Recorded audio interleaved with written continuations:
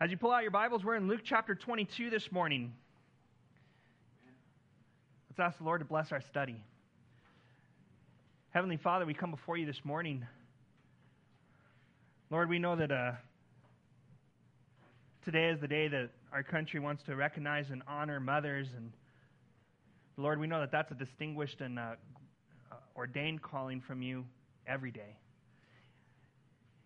And so we want to know what your word has for us, because your word speaks to every single one of us in every single situation, Father God.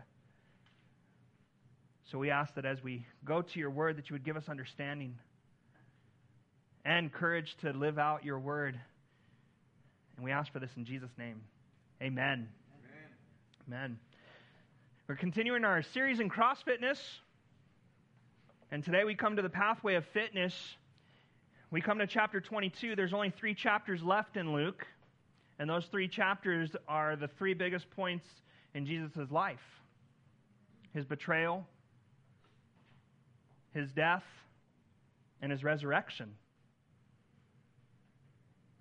Tonight we're going to focus, this morning, a.m. This morning we're going to focus in on the time right before Jesus is betrayed, right before he's arrested. When thinking about CrossFitness, there is a pathway that's clear, defined, and it leads to fitness. We like to say it's really hard to get there, but it's really not. We've covered many aspects of it, but the essential pathway breaks down into just a few steps.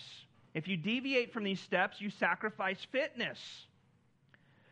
If you follow them, you're on the pathway to CrossFitness. The steps are, you have to have a proper diet. You have to have a challenging workout. And you have to have sufficient rest. With those 3 things, you can be on your pathway to physical fitness. This morning, as we look at one of the final chapters of the Gospel of Luke, as I said, it's centered around the betrayal, crucifixion, death, and resurrection of Jesus. Luke has recorded for us the events that take place at the Last Supper of Jesus. It's here that I see revealed in these events and the teachings of Jesus the desire for him to have intimacy with his disciples. You see, this intimacy with Jesus, that is what it means to be CrossFit. To be fit for the cross, we have that intimate relationship with Christ, where we are reflections of him as the Father desired. And there's some things that will derail us off the pathway to intimacy and CrossFitness. So as we look at the passage before us, let's identify these steps on the pathway to fitness so that we can keep on the pathway and not get detracted. So starting in verse 1 of chapter 22, it says, "The festival of unleavened bread, which is called Passover, was approaching. The chief priests and the scribes were looking for a way to put him, Jesus, to death, because they were afraid of the people. Then Satan entered Judas, called Iscariot, who was numbered among the 12, and he went away and discussed with the chief priests and temple police that he could hand him over to them. They were glad. They agreed to give him silver. So he accepted the offer, and he started looking for a good opportunity to betray him to them when the crowd would not be present. And then the day of unleavened bread came, and when the Passover lamb had to be sacrificed, and Jesus sent Peter and John, saying, 'Go make preparations for us to eat Passover.' 'Where do you want us to prepare it?' they asked. 'Listen,' he said to them, 'when you've entered the city, a man carrying a water jug will meet you. Follow him into the house he enters. Tell the owner of the house, the teacher asks you, where is the guest room where I can eat the Passover with my disciples? And then he will show you a large furnished room upstairs. Make the preparations there.' So they went and they found it just as he told them, and they prepared the Passover. When the hour came, he reclined at the table, and the apostles with him. And then he said to them, 'I have fervently desired to eat this Passover with you before I suffer. For I tell you, I will not eat it again until it is fulfilled in the kingdom of God.' Then he took the cup, and after giving thanks, he said, 'Take this and share it among yourselves. For I tell you, from now on I will not drink of the fruit of the vine until the kingdom of God comes. And he took bread, gave thanks, broke it, gave it to them, and he said, "This is my body, which is given for you. Do this in remembrance of me." In the same way, after he also took the cup after supper and said, "This cup is the new covenant in my blood, which is poured out for you. But look, the hand of the one betraying me is at the table with me. For the Son of Man will go away as it has been determined, but woe to that man by whom he is betrayed." So they, the disciples, began to argue among themselves which of them it could be who was going to do it. Then a dispute arose among them about who should be considered the greatest. But he, Jesus, said to them, "The kings of the Gentiles lord it over them, and those who have authority over them have themselves called benefactors. It is not to be like that among you. On the contrary, whoever is greatest among you should become like the youngest, and whoever leads like the one serving. For who is greater, the one at the table or the one serving? Isn't it the one at the table? But I am among you as the one who serves. You are those who stood by me in my trials, and I bestow on you a kingdom, just as my Father bestowed one on me, so that you may eat and drink at my table in my kingdom, and you will sit on thrones, judging the 12 tribes of Israel." It's a lot of verses, but I promise you we're going to get through it.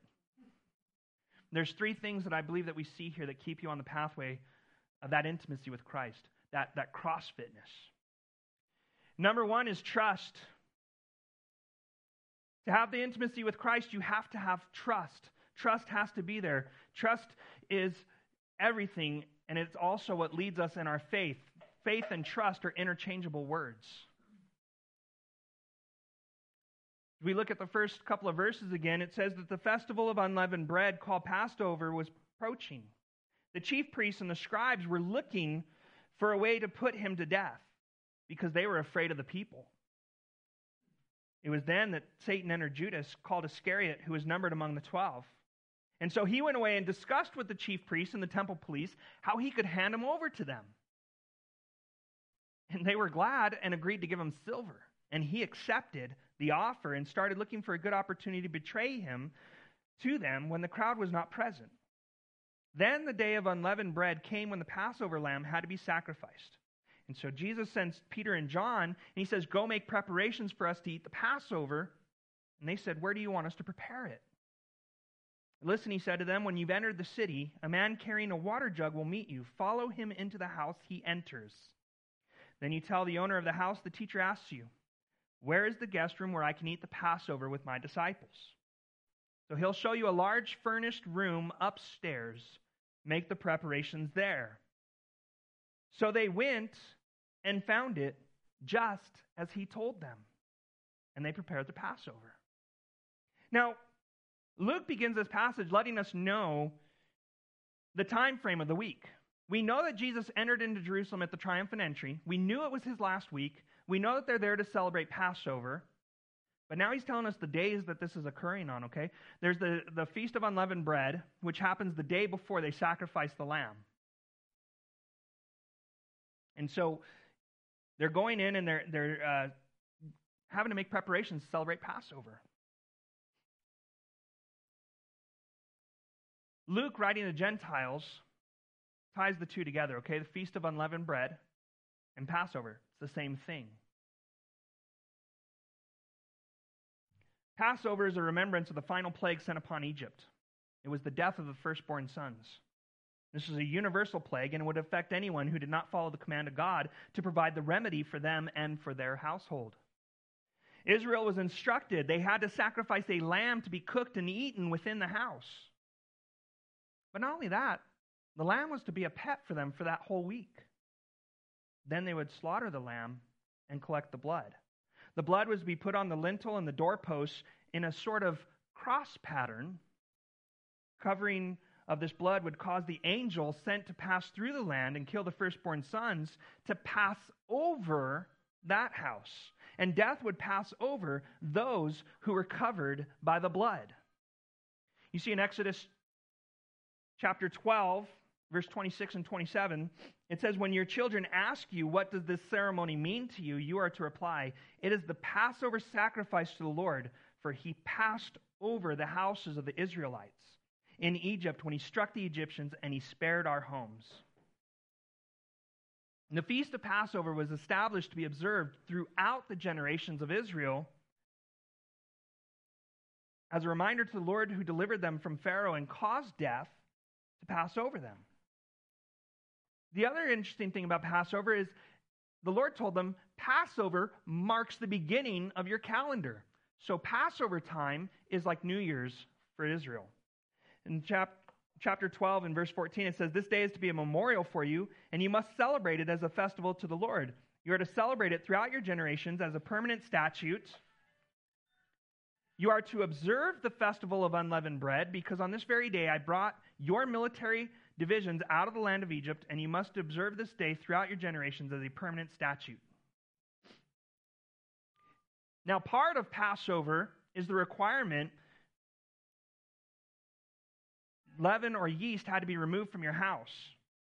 Nothing with leaven could be eaten. Nothing with leaven should remain in your house. Now, leaven and yeast have been used as a symbol for influence, for spread, and most often associated with sin. Jesus used it as a parable to describe the influence and growth of the kingdom, but here, for the Passover, it represents sin.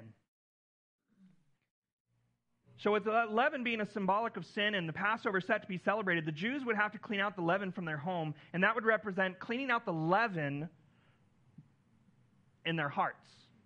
As they clean out their home, it's like they're cleaning out their hearts. They're supposed to be removing sin from their hearts.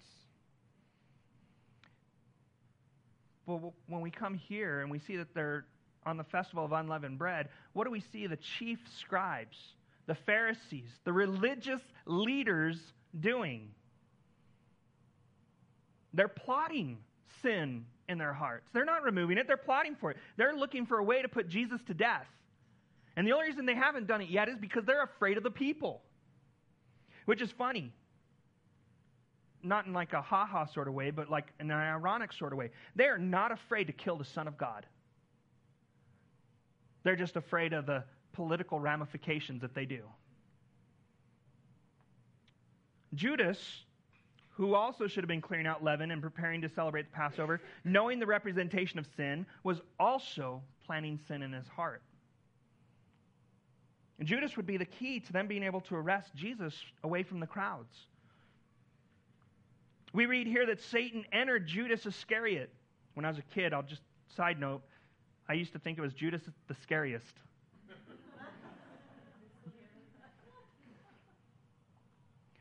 But by the mere fact that Satan entered into Judas, in no way does this imply that Judas was an unwilling participant.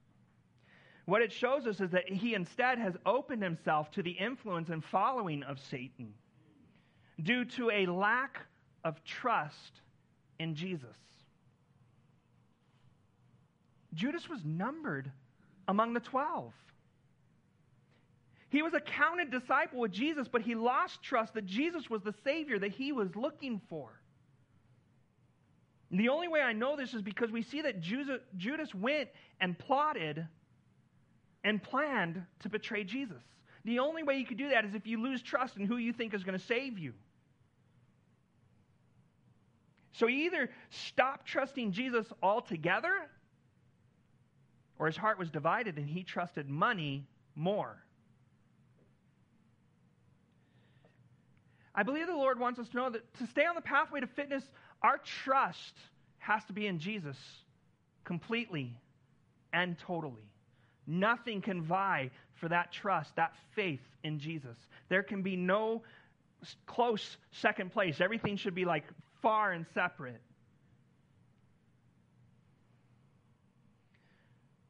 Now, the deal that Judas made earned him a sum of money. It's not recorded here in Luke, but the other Gospels tell us.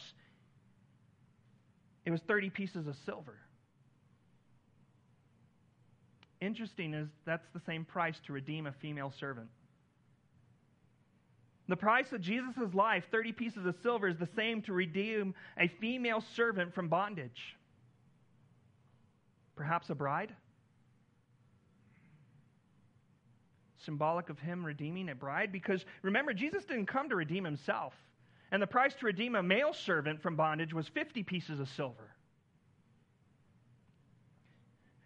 As one of the 12, Judas was there for a lot of the big stuff with Jesus, a lot of the miracles. But he was consumed by a lack of trust in Jesus and an inflated trust in money. And so he departed from the pathway to fitness. You see, he had expectations for what Jesus should be. His faith wasn't in Jesus. His faith was in what Jesus represented.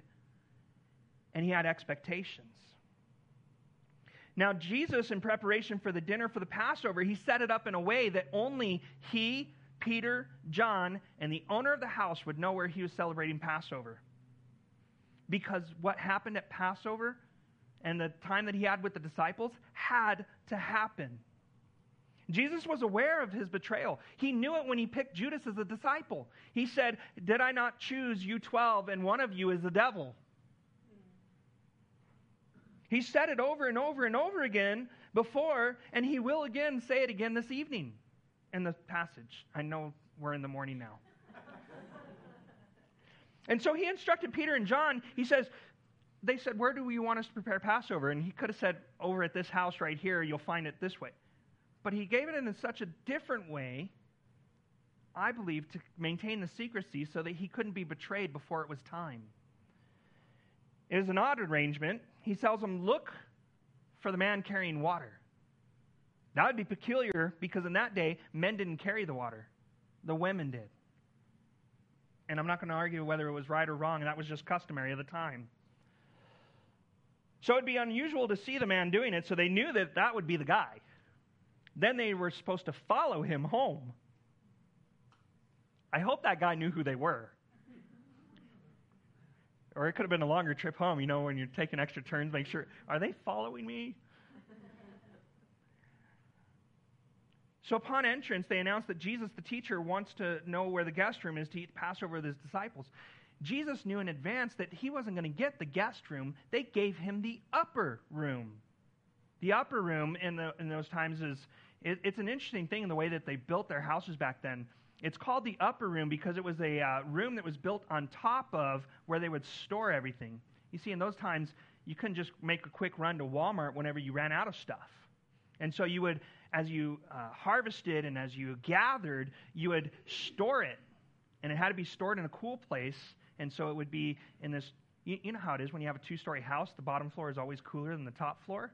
That's because you have that extra separation from the heat and the elements. And so the upper room would be on top of that. That's usually the room for the family. And Jesus knew that that would be the room that would be given. And he says, that's where you're going to make preparations. And so we read, they went and they found it just as Jesus said. And I see the big picture thing here is when you choose to trust Jesus, you will always find everything to be exactly as he says it is. And you'll remain on the pathway to fitness. Our problem is when we hear Jesus say something, we don't follow it exactly. Our mind goes, this is what he said, and this is what he intended. And so when the picture of what we have doesn't meet up with reality of what he said, we go, oh no, I can't trust Jesus. He got it wrong. The disciples trusted and listened to Jesus and what he told them, and they found it just like it was, with no unmet expectations. When we get ahead, when we expect something else, trusting other than or more than Jesus, we lose that pathway to fitness. That's what happened with Judas. Judas had it in his mind, Jesus is Messiah, and what that meant. He didn't understand the suffering servant came first. And so when Jesus wasn't all that he wanted him to be, he decided Jesus wasn't enough. And he said, I don't mind betraying him. So the first step is trust. Second step is understanding. We all struggle with understanding, especially when it comes to understanding God's Word, understanding His goal and His calling for our life, and understanding all this. But I think we can see here that Jesus desires for us to have an understanding. He's not meaning to keep anything secret from us or anything cryptic with us. He desires for us to have understanding. In verse 14, it says, when the hour came, he reclined at the table and the apostles with him. And then he said to them, I've fervently desired to eat this Passover with you before I suffer. For I tell you, I will not eat it again until it's fulfilled in the kingdom of God. And then he took the cup, and after giving thanks, he said, take this and share it among yourselves. For I tell you, from now on, I will not drink of the fruit of the vine until the kingdom of God comes. And he took bread, and he gave thanks, he broke it, he gave it to them, and he said, this is my body, which is given for you. Do this in remembrance of me. In the same way, he also took the cup after supper, and he said, this cup is the new covenant in my blood, which is poured out for you. And then he says, but look, the hand of the one betraying me is at the table with me. For the Son of Man will go away as it's been determined, but woe to the man by whom he is betrayed. The hour came, they were going to celebrate Passover. Passover had to be eaten together. It was normally eaten as a family. To Jesus, his disciples are his family. In fact, he told them, in John's version of this, he says, no longer do I call you servants, but I call you friends. So Jesus tells them, I fervently desired to eat this Passover with you. And that sentence construction means he had ardent, passionate longing with excitement and anxiety. We need to see that the desire of Jesus to have intimacy and communion with us at his table. Another way I can put it is Christmas for Jesus is communion with us. You know how it is on Christmas where you can't sleep at night? You're like so excited because you're just anticipation. That's communion with us for Jesus. We need to be understanding that the close, intimate fellowship that Jesus desires with us, and it should drive us to pursue and meet him. And that keeps us on the pathway to fitness. When we understand how desperate Jesus wants to have that intimate relationship, that closeness with us, it should drive us to say, Jesus, how can I get closer to you? How can I come to you? The God of the universe wants to be close to you. That should drive our heart to say, oh my gosh, and seek it out. And then he says he's not even going to eat again for the Passover until it's fulfilled in the kingdom of God. You see, the Passover was a shadow of things to come. The Passover was always foretelling of Jesus and the sacrifice he was going to make. When he dies on the cross for the sins of the world as God's perfect and spotless lamb, he fulfills it for the kingdom of God. And so he takes a cup, and after giving thanks, he takes it and shares it among them. And he says, I'm not going to drink of the fruit of the vine until the kingdom of God comes. You see, right now, Jesus is awaiting the appointed time to sup with his bride again at the marriage feast of the Lamb, when the church is taken home and joined together with Jesus forever in eternity. The next meal is going to be at the consummation of the kingdom, which is at his coming. So then Jesus does what we know as the Lord's Supper. He takes the bread, he gives thanks, he breaks it, gives it to them, and he says, this is my body given for you.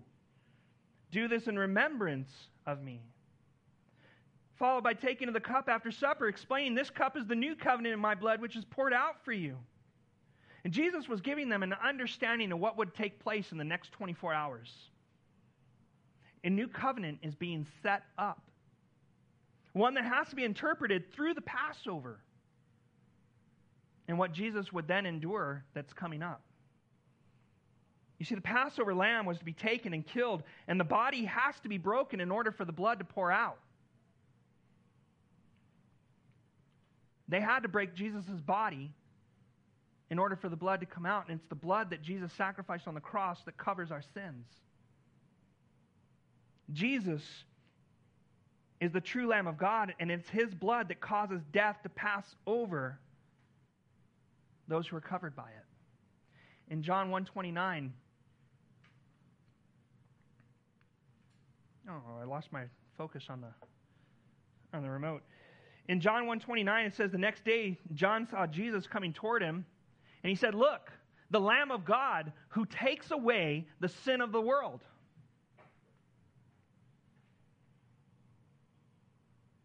And this is what Jesus alluded to later on in John 11. In John 11:25 and 26, Jesus said to her, I am the resurrection and the life. The one who believes in me, even if he dies, he will live.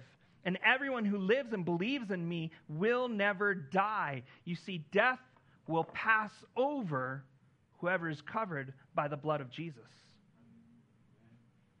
And it's so important that we understand this, because without understanding the new covenant being made, one cannot enter into it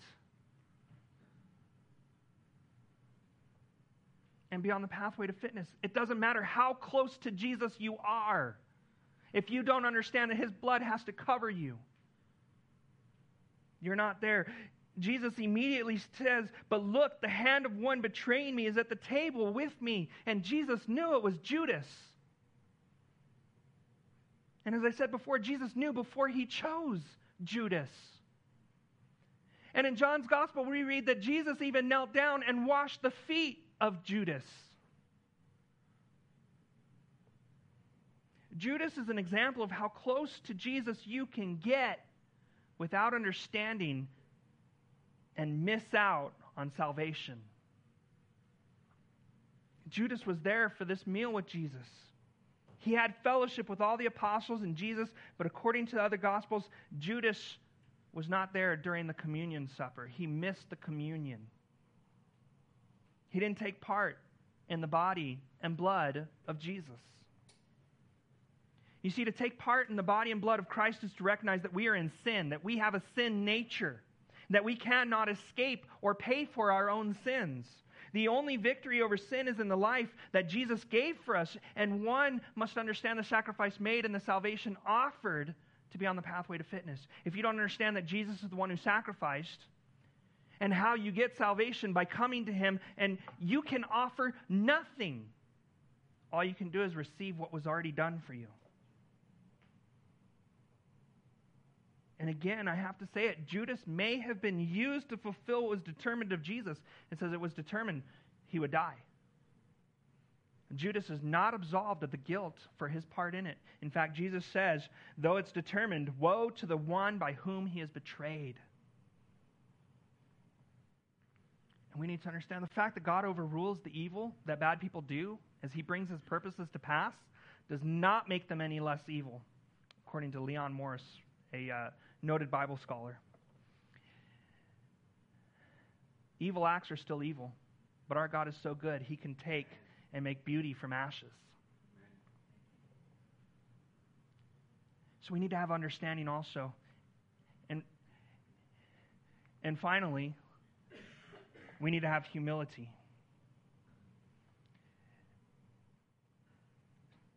In verse 23, after Jesus just said, the one who's going to betray me is at the table, verse 23 happens.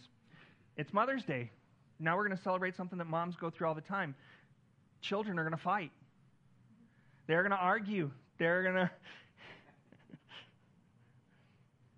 Verse 23, it says, so they began to argue among themselves which of them it could be who is going to do it. And then from that argument arises another argument, and the dispute also arose among them about who should be considered the greatest. And Jesus said to them, the kings of the Gentiles lord it over them, but those who have authority over them have called themselves benefactors.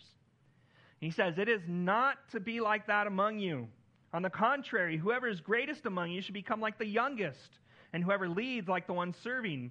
For who is greater, the one at the table or the one serving? Isn't it the one at the table? But I am among you as one who serves. You are those who stood by me in my trials. I bestow on you a kingdom just as my Father bestowed one on me, so that you may eat and drink at my table in my kingdom, and you will sit on thrones judging the 12 tribes of Israel. So we come to the end of the passage before us, and two arguments break out. I've never seen this happen with children, where one argument leads to another argument, and then you're just trying to untangle the whole argument. But the first argument came from a place where there's a lack of humility. In fact, I believe it is one argument that specifically led to the other one, in that the disciples were first arguing over which disciple would it be that would betray Jesus. Now, this isn't the normal argument. It's not like, well, I think it's going to be you. And they're like, well, I think it's going to be you. Instead, they were all actually looking inside and saying, could it be me? Could I do something that may betray Jesus? And then they start going, well, I don't think you could ever betray Jesus. I mean, look at what you've done before. Look at all those great things you did. So it couldn't be you. Oh, yeah, and it couldn't be me because I did great things also. And then it goes into, well, who's the greatest? Look at what I've done, and look at what I've done. But check this out. Judas did such a good job, no one suspected that it could be him. We read from other gospel accounts that Judas, even in the middle of this dinner, gets up and leaves. And you know what they say? They don't say, well, there goes Judas to betray Jesus. They said, look at Judas. He's going to go buy more bread. Or perhaps he's going to go give money to the poor. He fooled them.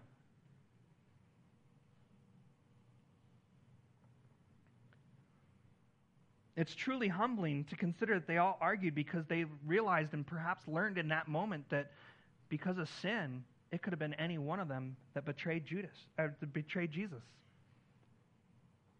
The truth is, every single one of us here this morning is capable of betraying Jesus because of the sin nature that we have.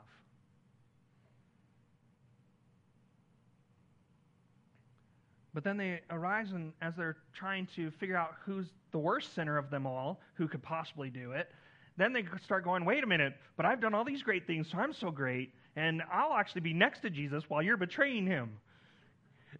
And so now they're like, who's the greatest? And so Jesus, he tells them, look, the Gentiles, he can replace that word in the heathen, the uncivilized, the non-believers, they lord it over others. They who have authority want to call themselves benefactors, people who give us benefits. Because of their greatness, we all benefit from it. That's what a benefactor is. They were anything but beneficial. Jesus tells them flat out, it is not to be so with you. He says, on the contrary, we are not to live like the world. We are not to be like the unbelievers. We are not to do the same things. As great as it is in thinking that we should all be served because we've arrived at the point and because we follow Jesus, we deserve to be served, Jesus says, no, because you follow me, you should serve.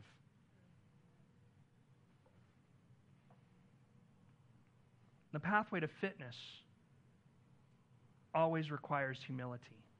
You cannot be on the pathway to cross fitness without humility. Humility isn't thinking less of yourself either. It's not going, oh man, I'm so terrible, I'm just going to mess it up anyway. Humility has nothing to do with you. You shouldn't be thinking of yourself at all. The proper balance in life brings joy. Jesus says, whoever is greatest among you should become like the youngest, and whoever leads like the one serving. He says, who is greater, the one serving or the one at the table? He goes, the one at the table, right? Like he's sitting down, he's being served. It's great. We see people with butlers and we're like, wow, they must be important. And Jesus says, but I am serving you. And let's make no argument. Jesus is the greatest of all, right? But he's servant of all. He said the Son of Man did not come to be served, but to serve, and to give his life as a ransom. That should give us perspective and attitude that we all need to be on the pathway to fitness and intimacy with him. You see, the true aspect of humility and the way that we live our lives gives us joy. When we live for Jesus, when we live for others, and we put ourselves last, we have true joy. Now, I'm not saying that this means that we take care of everybody else and all their needs, and when there's no more needs in the world, then we get to look at ourselves. But it just gives us an idea of the perspective. Don't be looking, how do I make my life better? How do I get my life better? It's kind of like, how can I be a blessing to others? How can I be obedient to Jesus? You see how you take yourself out of that picture? Living as a servant is truly the best way to live because we're no longer concerned for our own honor and our own credit. We won't walk around with hurt feelings and disappointed expectations because things aren't going the way we feel that they should. We're only concerned with others and with serving. See, it comes back to trust. Do we trust Jesus when he says that he came to give us life and give it more abundantly, and then in the same breath calls us to serve one another, to love one another, to live in such a way in which we lay down our lives for each other?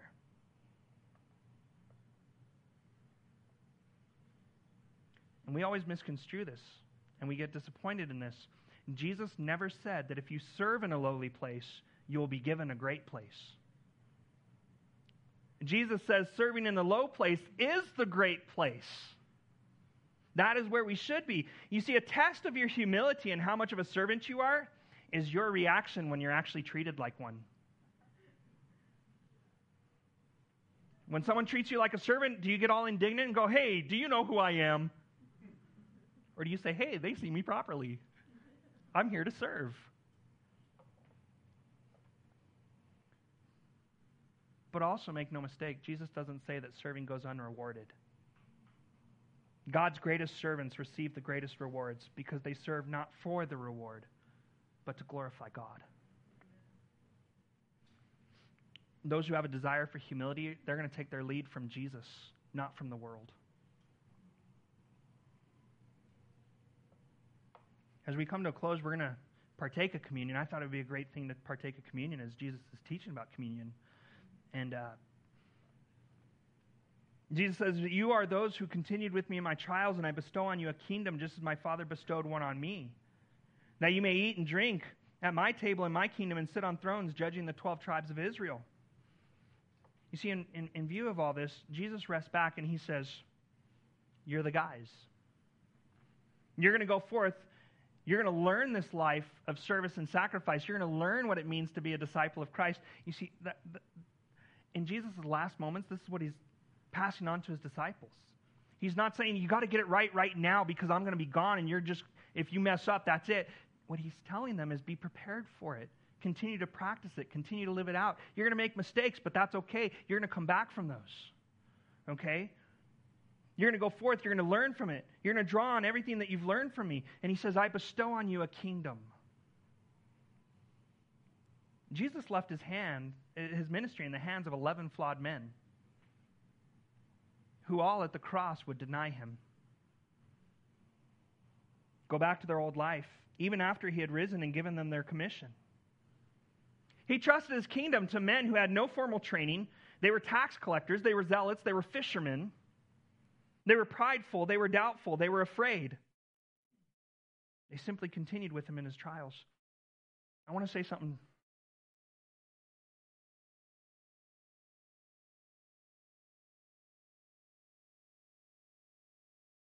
Especially to you moms. We have an enemy who likes to tell us everywhere we've messed up. He'll tell you all the things that you could have done, all the things you should have done, all the ways where it's your fault that your kids grow up like this. It's a lie.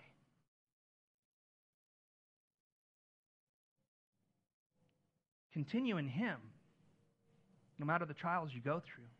Raise your kids in him. You can be a good mom. It doesn't depend on your mistakes. It depends on who you trust.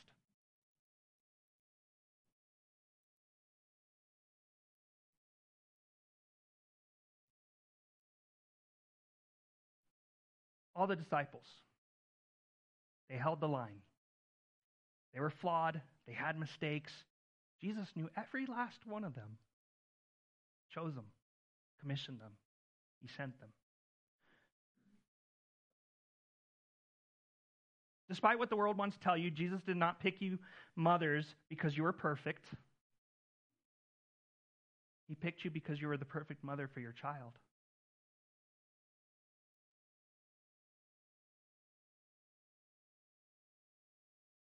And God makes a promise. Not only to never leave you, never forsake you, but that he who begun a good work in you will see it through. In Philippians chapter 1:6, it says, being confident of this very thing, that he who has begun a good work in you will complete it until the day of Jesus Christ. Those of you that are here this morning, as James said, we all have mothers. We all have different mothers. We may have good mothers. We may think we have bad mothers. We may think we may never have known our mothers.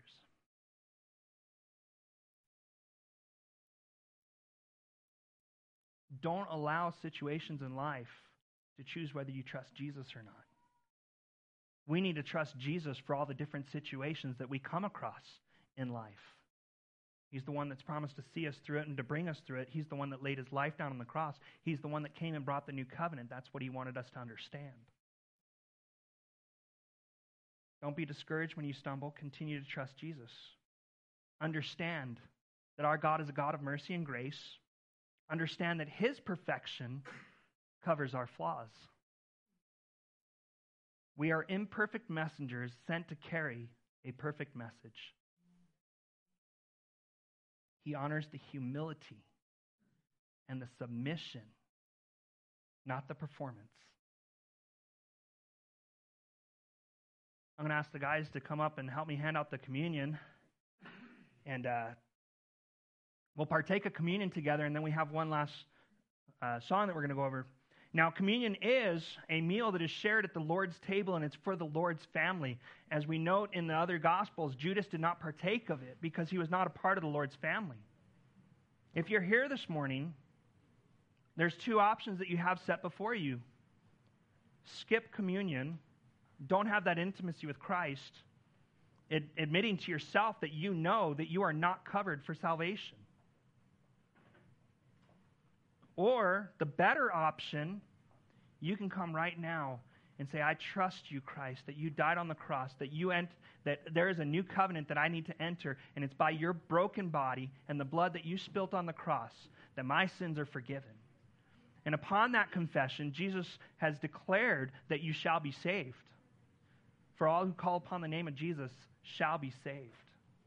Then we can partake of the Lord's Supper together at the table. This is the way that we get to commune with him until the time where we get to see him.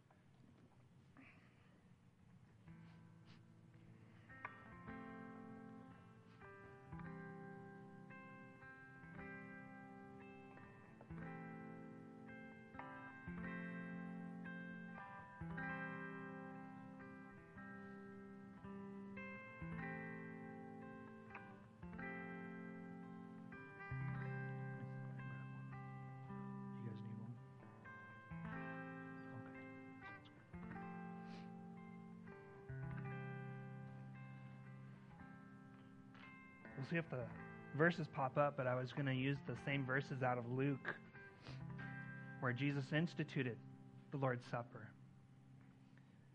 so that we would have understanding about what this new covenant is all about.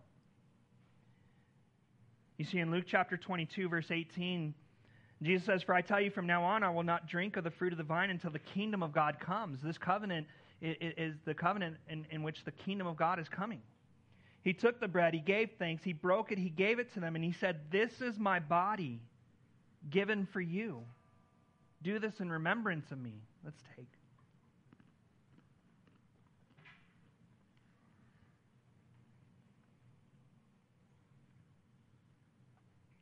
And then in the same way, he took the cup after supper, and he said, this cup is the new covenant in my blood, which is poured out for you in remembrance of the Passover, in which the blood of the Lamb causes death to pass over whoever it covers.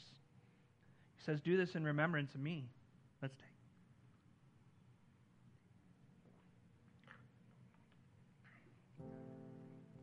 Paul later tells us that every time we partake of this, we proclaim the Lord's death until he comes. We look forward to that great day in which he's coming. Heavenly Father, we come before you this morning, Lord, and Father, I just want to lift up all the families here. Lord, I pray that in whatever way, in whatever relationship they have with their mothers and however the mothers feel this morning, Father, I just pray that your love, your comfort would surround them in that. Lord, for those who have mothers to honor, I pray that you would give them the words to honor. For those that had mothers that maybe they say they don't want to honor, Lord, I just pray that you would be enough to cover their comfort, that they would trust in you, and that they would understand even earthly mothers are imperfect, but you, God, you're perfect. We just ask that you would be glorified this morning. Help us to live out on that pathway to fitness for you. In Jesus' name, amen.